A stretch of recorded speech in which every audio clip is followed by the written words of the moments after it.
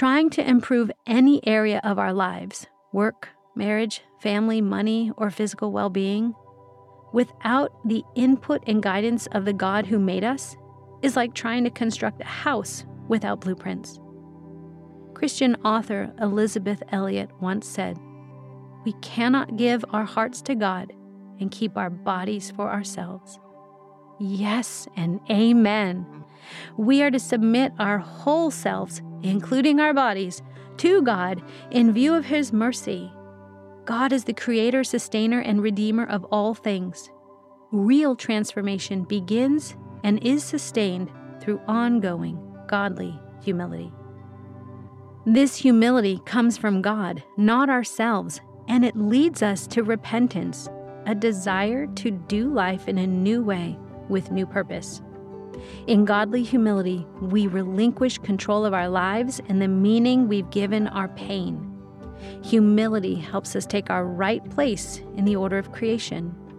We bow our lives to a king while surrendering the weapons we tried using to manage our pain. We give God the right to repurpose our pain and to tell us who we are as His people. We know that no matter what trouble comes our way, we must give Him the right to lead us because He showed us the way when He won back our lives in one great act of humility. Hey Revelation Wellness friends, you just heard a sneak peek of Elisa reading from her new book, The Body Revelation, which is available for pre-order right now. And when you order, you get access to the full audio read by Elisa before the audiobook releases on June 13th, which means you can press play on hope and begin to metabolize pain, banish shame, and connect to God with your whole self. And if you love what you just heard, then you're going to love the Body Revelation season right here on the Revelation Wellness podcast. I'm Aaron, one of the team members here at Revelation Wellness, and each week on Monday and Thursday, Elisa is taking you through the stages of metabolizing pain found in the Body Revelation. This week, she's walking us through the stage 4, which is all about humility and how we need Jesus if we want real freedom. So before you press play, please be sure to swipe up on the show notes for the link to pre-order the Body Revelation and go get your audio today. Let's get ready to dive in. All right, friends, welcome back. It is Thursday. That means it's teaching day. I love to teach. So thank you for being a listener and being a student. We have been working through the 6 stages of metabolizing pain. On Mondays, we've been moving our bodies, revving the word together, just getting the seed planted conceptually on what it takes to move some of these issues out of our tissues. As you know, I've written a book called The Body Revelation. It comes out on June 13th. And I hope you'll get a pre-order. Go get a copy. If you pre-order now, you can start listening today to me in your ears, teaching you through the book. So that would be great. But even if not, I want you to know these high-level concepts because it helps us to summarize everything we've been doing here. And it helps to make sense of why you do feel better after you have moved your body, or you have taken some time to sit and be still, or to breathe, to practice awareness, all the things that we're doing here all the time. So if you're popping in today, we're going to talk through the 4th stage of metabolizing pain. And I love giving people kind of an on-ramp, a process, a guide to kind of go down the road and journey on as you are moving towards a goal of getting well and living free. So the first stage was 4 weeks ago, so you can go back and scroll back 3 other episodes, and we talked about surviving. That is the basic place where we all begin. You have to deal with our desires. We have got to drop the pin on how we are just managing and getting through life. So that was stage 1. Stage 2, we recognized that the reason we have a hard time doing what we know is right to do is not because you lack spiritual self-control or discipline. It often has to do with a biological change that happens to your brain due to the ongoing stress that is in your body. Stress is not something that destroys just our spiritual health, but our physical health too. This is why Jesus says in Matthew 6, do not worry about what you will eat or what you drink. The Bible's clear on that over and over. Do not be afraid. Do not worry. God doesn't say those things because it makes us unappealing to the world, although it does. It truly rips away at the very design of our body and the way He has created us to function well. So that was stage 2. And there's lots of lovely research and science behind that chapter. And trust me, a 10-year-old could understand the science. It's simple and easy, but it helps you to make sense of why you continue to do what you don't want to do, and what you want to do, you don't seem to be able to do. I'm telling you, I'm just teaching you what I know. This was the journey for me to metabolize my pain. I knew the woman I wanted to be. I would read the Bible and be like, I want that, but I couldn't live it out. And so this was the journey I had to take, which took me to stage 3, which is expressing. There was some stuff inside of me, and I needed to find healthy ways to get it out of me. And here's the thing. I knew that exercise made me feel better, but I was using exercise as a way to run from my pain, as a way to escape it. And we can actually take that desire to move or express and use it in a healthy way. So I talk about that. And in that stage, it's really about coming to ourselves, being able to come to ourselves, to feel what we are feeling. A lot of us are afraid of our feelings. So we learned that. And again, I'm high level teaching you. So I hope you get the book because I can help you get more specific on this. And truly, can I just let you in on a secret? I wrote this book not necessarily for you, yes, for you, but for your children, for the next generation, everyone, because we have to get free. And if we get free, they go free. Discipleship is about teaching, being taught and teaching others. And if no one ever taught you this, you have to learn. It's time, and it's doable. It's in the gospel. These are all gospel-centered principles. But you learn it so you can live it and give it. And then we truly give the world something, a legacy of how to live a life, even though we will have trouble. So today we are in stage 4, which is humbling. If you revved the word on Monday, we got after it a little bit. I was so jazzed about humbling because, as I said in that teaching, this is where everything changes for the people of God. Those first 3 stages, anyone can do that. Anyone can come to themselves to recognize, man, I am not able to do what I say I want to do. Anyone can find the research out there about their adverse childhood experiences and how it has hurt and affected their brain and their health. They can get all this knowledge out there and become aware of their desires. Stage 1, 2, and 3, anyone can do. That is a common grace for mankind. God is so kind to keep us surviving, to keep us even with an ability to desire, and then to have wisdom and knowledge to understand that our desires, our sins, misplaced desires, that doesn't just affect our souls, it affects our bodies. Okay, so now we can partner with some healing properties and express. Anyone can do that. But friends, this is where I get passionate. We have now crossed over. When you get to this place of stage 4, humbling, everything changes for the people of God.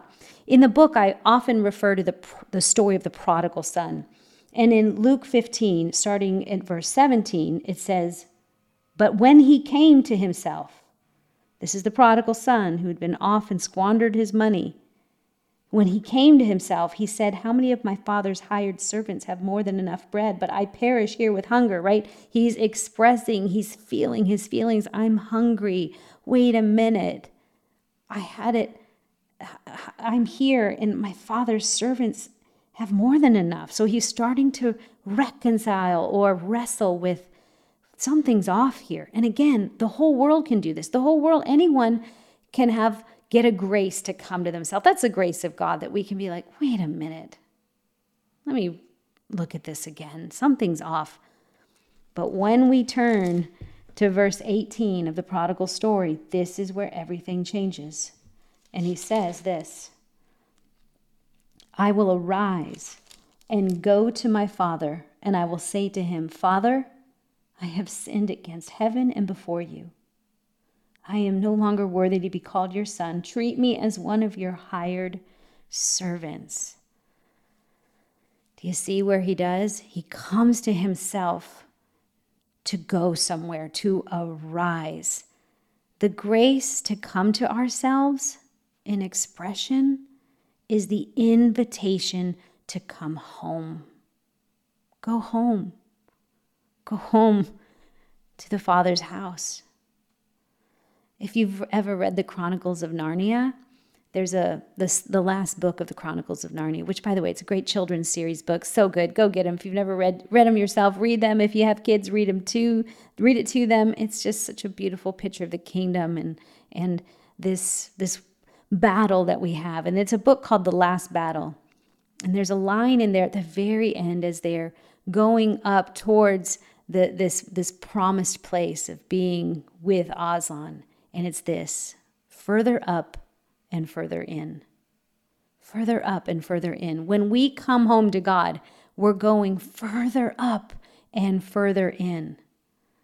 While the rest of the world is chasing themselves in a never-ending cycle and loop that's taking them further away from God, further down and further out.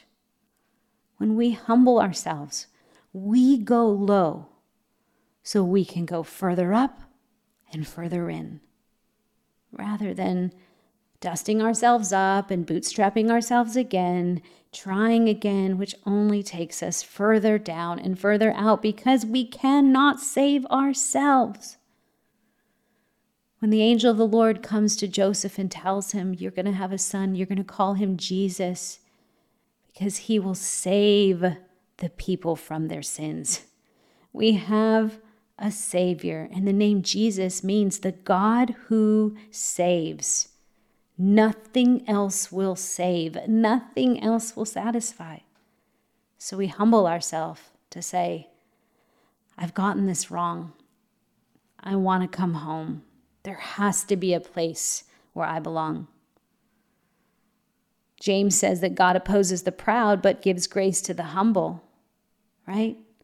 So we have to ask ourselves this question in humility, because this is where everything changes. When we become humble people, we go, I'm going down. I will go down so I can arise. I've got to get low to go back up, and further in. That when we have been given grace from God, it's for this going a new way. And as Romans 2:4 says, it's the kindness of the Lord that leads us to repentance. Our ability to humble ourselves is a gift of God so we can receive his kindness. Do we see how good God is? Whoever told you God is mean and difficult lied.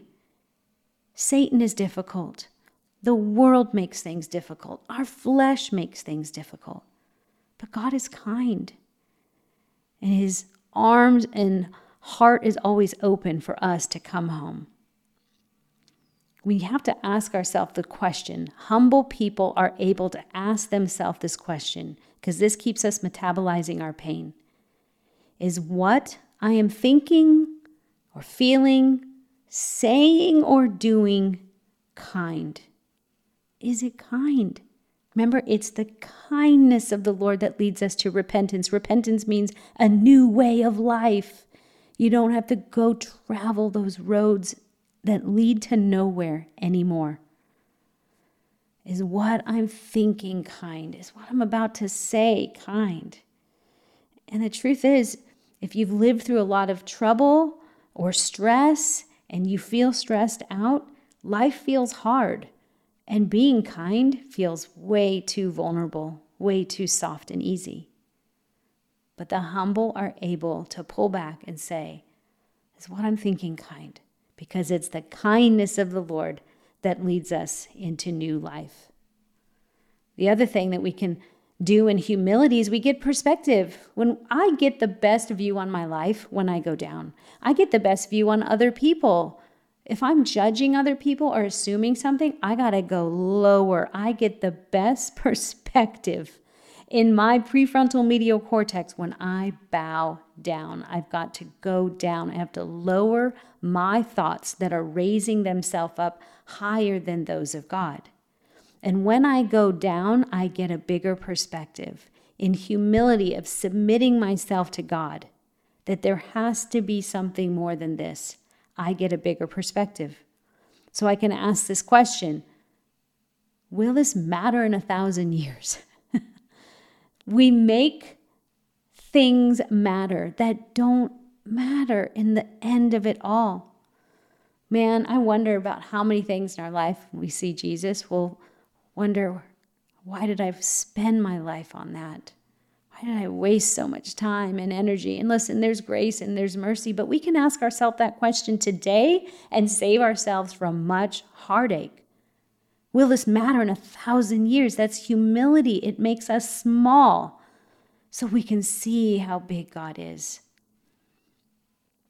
There's something that astronauts call the overview effect, that when they go into space and they look out and the window and they see how small the earth is, we've heard stories of many of them who begin to tear up. They don't even know why. They're crying. It's because they're getting perspective of how big the world is and how little we are. And when you know you're loved by a God who sees you, knows your name, called you by name, that you are a dream in his heart in eternity past, and long before he laid a stone for the earth, he had you in mind. And the reason he created was so that you could have a place to adventure, belong, and be. The earth is like our nursery, our playground. And when we pull back and get perspective, we take that heavy yoke off of us and off of others. So humility allows us to get a bigger perspective. And I get the best perspective when I go down on my knees. These are all marks of kindness, mercy, and grace. And kind people are God's kind of people. And friends, kindness isn't soft and flimsy. It's clear and firm. We have a statement in the ministry, we say this often, when we get to these tough places, and maybe it's just things are changing in the ministry or something's happening, and we know that this could be a change. And everyone, when you feel change, it hurts a little bit. It's uncomfortable, but yet we want change, but we don't really like how it feels. And so we're always trying to navigate new waters and growth and shrink. Some things have to get less and some things have to get bigger, and so it's change. But when it comes to communicating and staying in relationship with other people, we have this saying, clarity is kindness. If we can just be clear with people, it's kind. And although it still might be a heavy message, if we can deliver it well in kindness, the clarity is a gift. And so although it can still hurt because it's change or maybe something we weren't hoping for, it's still kind. Kindness is not weak and a pushover or prone to people pleasing. It's firm. It's a foundation. God does not lower his character to meet us in our pain. God is kind. But he does come to meet us in our pain, and that's his nature. His nature is to nurture us until we are mature children, kind and courageous kings and queens, children of the King of the world who so loved the world. Kindness comes with humility. Humble people are kind people. And kind people believe in the kindness of others. This leads to the next point of being able to metabolize our pain. For us, again, now it's the people of God that we get on our face and things start to go in a beautiful new direction in humility, something the rest of the world cannot get. But it also means, get ready. Does your body feel like a problem to be solved? Do you feel stuck with your body trying to make the best of what you've been given? Are you still prone to getting stuck in the obsess and neglect cycle concerning your body? Friends, this is Elisa, and this is why I wrote my next book, The Body Revelation. In The Body Revelation, you will learn how to stop treating your body as a problem to be solved and learn how to engage with your body and God as part of the solution instead. This isn't a book just to be read. It's a book to be trained. Swipe up on the show notes now to pre-order your copy of The Body Revelation. Thanks for helping us share with the world that what's needed now on the earth is for each of us to walk with God and receive a body revelation. And now, back to our show. Kindness comes with humility. Humble people are kind people. And kind people believe in the kindness of others. This leads to the next point of being able to metabolize our pain. For us, again, now it's the people of God that we get on our face and things start to go in a beautiful new direction in humility, something the rest of the world cannot get. But it also means, get ready. These kinds of people that are humble and kind, they aren't afraid to ask for help. They aren't afraid to ask for help, friends. I am better at this. I'll say that much. I'm better at this. But once upon a time, I was the worst at this. And I don't know why. I look back, I'm like, why couldn't you just ask for help, Elisa? But it's armor. It's protection to think, I'll take care of it. I can do it myself. And truly, we don't feel like anyone's going to be there to help us because someone that we needed to be there to help us wasn't. There's a concept in the psychology world called learned helplessness. In the book, I talk about learned helplessness versus learned helpfulness. But here's what I think about learned helplessness. That you don't have to learn helplessness. We're born helpless. No one needs to learn it. What we need to learn is helpfulness. Helpfulness tells us that we can take hope. When help is there, that gives us hope, and we feel safe to ask for help again in a time of trouble. I honestly cannot remember a time that I went to my mom or dad and just maybe scared of what they would think and say, I need help.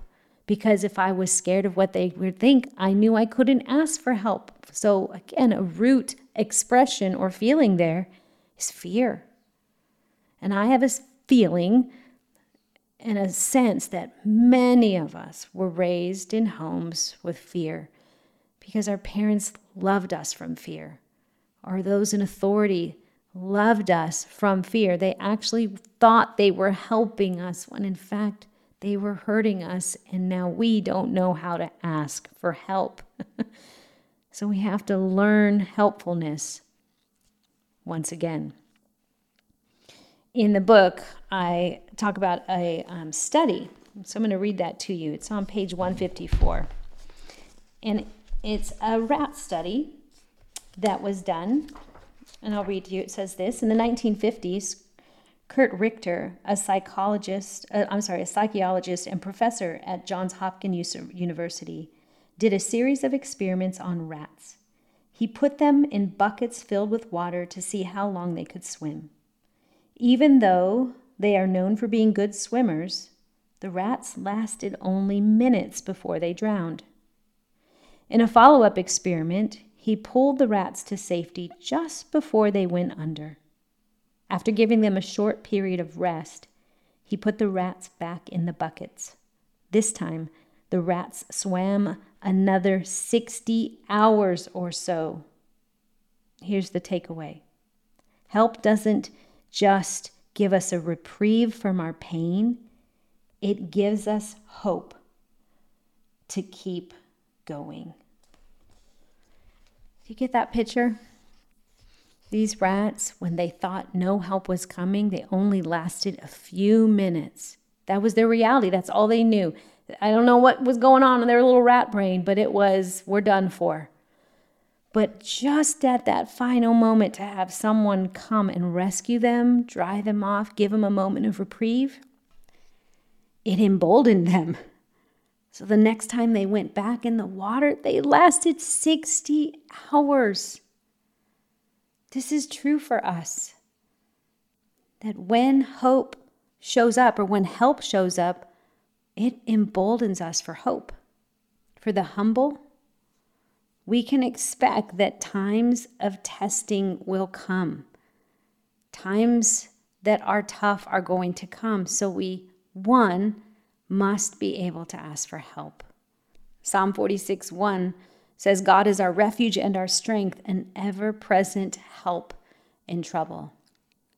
I have a question for you. When it comes to doing new things, whether it was for your health or new habits, desires that you have to go in a new direction, how proficient are you at taking a moment to recognize that you need help, to ask for help, and to ask for help from God? This is why, friends, in the book, I have you practicing. There's a lot of practices, but the one thing I ask you to do is these practices of NSDR, non-sleep deep rest, or being still and just breathing, because you will not be able to recognize that you need help until after the damage has been done. And God is still faithful to help. He'll always come and help, but we could avoid greater messes and damage if before the accident or event occurs, we can ask for help, because Scripture says He is ever present. When we are in trouble, He is a help that's ever present.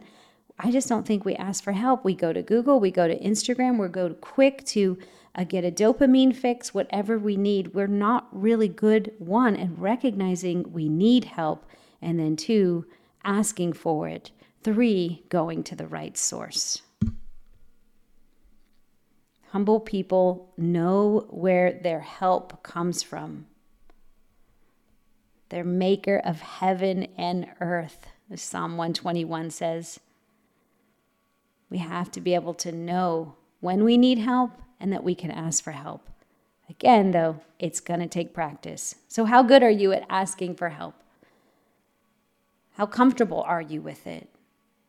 Y'all, I get testimonies all the time. We get testimonies of people because of the practices they do here, because they start to embody their faith. They surprise themselves with their ability to slow down, to be a responder to a situation and not a reactor.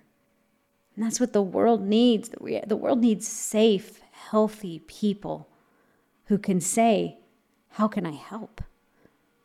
It's what we're here to do. We're here to serve and not be served. But if our brains and bodies and immune system have been wrecked by the distress of stress that's ongoing in this world, we don't have a chance. Again, we can be saved, but not free. Humble people know where their help comes from. And they know where their work comes from.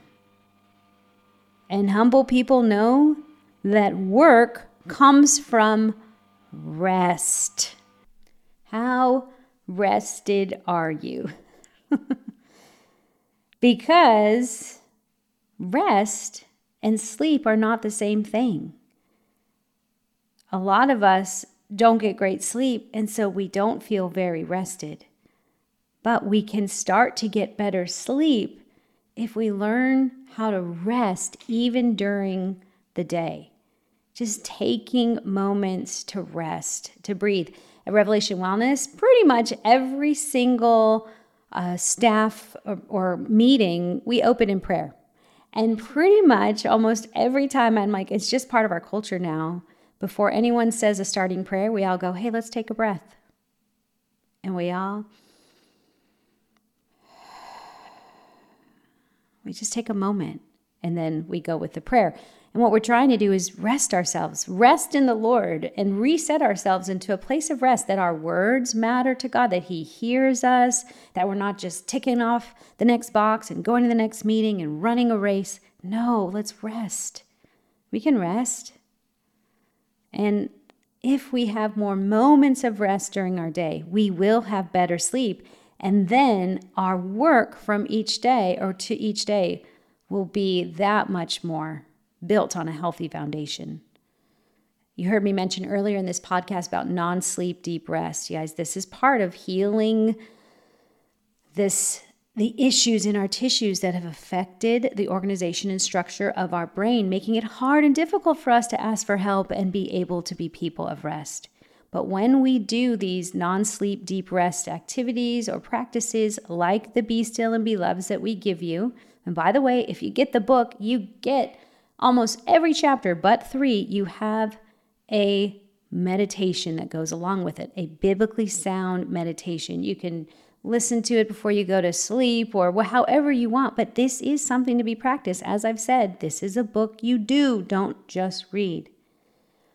But those non-sleep deep rest moments help you to know when you need a helper. Friends, it's not as difficult as we make it. We just think it's difficult because we believe the lie that we're responsible for everything. And really, that's us being the Savior. When we know we need a Savior, this is again why everything changes. I can't wait to do the next 2 stages with you of this book because this is the fun stuff. But we can't go to that. We can't go to the kingdom stuff unless we bow ourselves before a king and say, Father, I have sinned against you. I have held my case against you and I'm laying it down. Please come and help me. That's why I remind you over and over that information doesn't change you. It's doing new things that does, asking for help, taking a moment to breathe. But these things must be practiced. So get the book and let me literally walk and move with you through embodied change. Thinking new things when it comes to your pain, saying new things when it comes to your pain, and doing new things when it comes to your pain. Mind, mouth, move. That makes change. Think new things, say new things, do new things. The humble know where their help comes from. So the things they say are different than the world. The things they think are different than the world. And they move because they see a world in need. I love you guys so much. I'm so thrilled to be with you. I hope this is exciting you and whets your appetite to keep moving and having a faith that moves. God's doing something, everyone. I think the church, we need this. People of God need this. And those who don't know God need this because, again, they're either going further down and further out or further up and further in. Let's keep going further up and further in. I'll see you on Monday. Peace.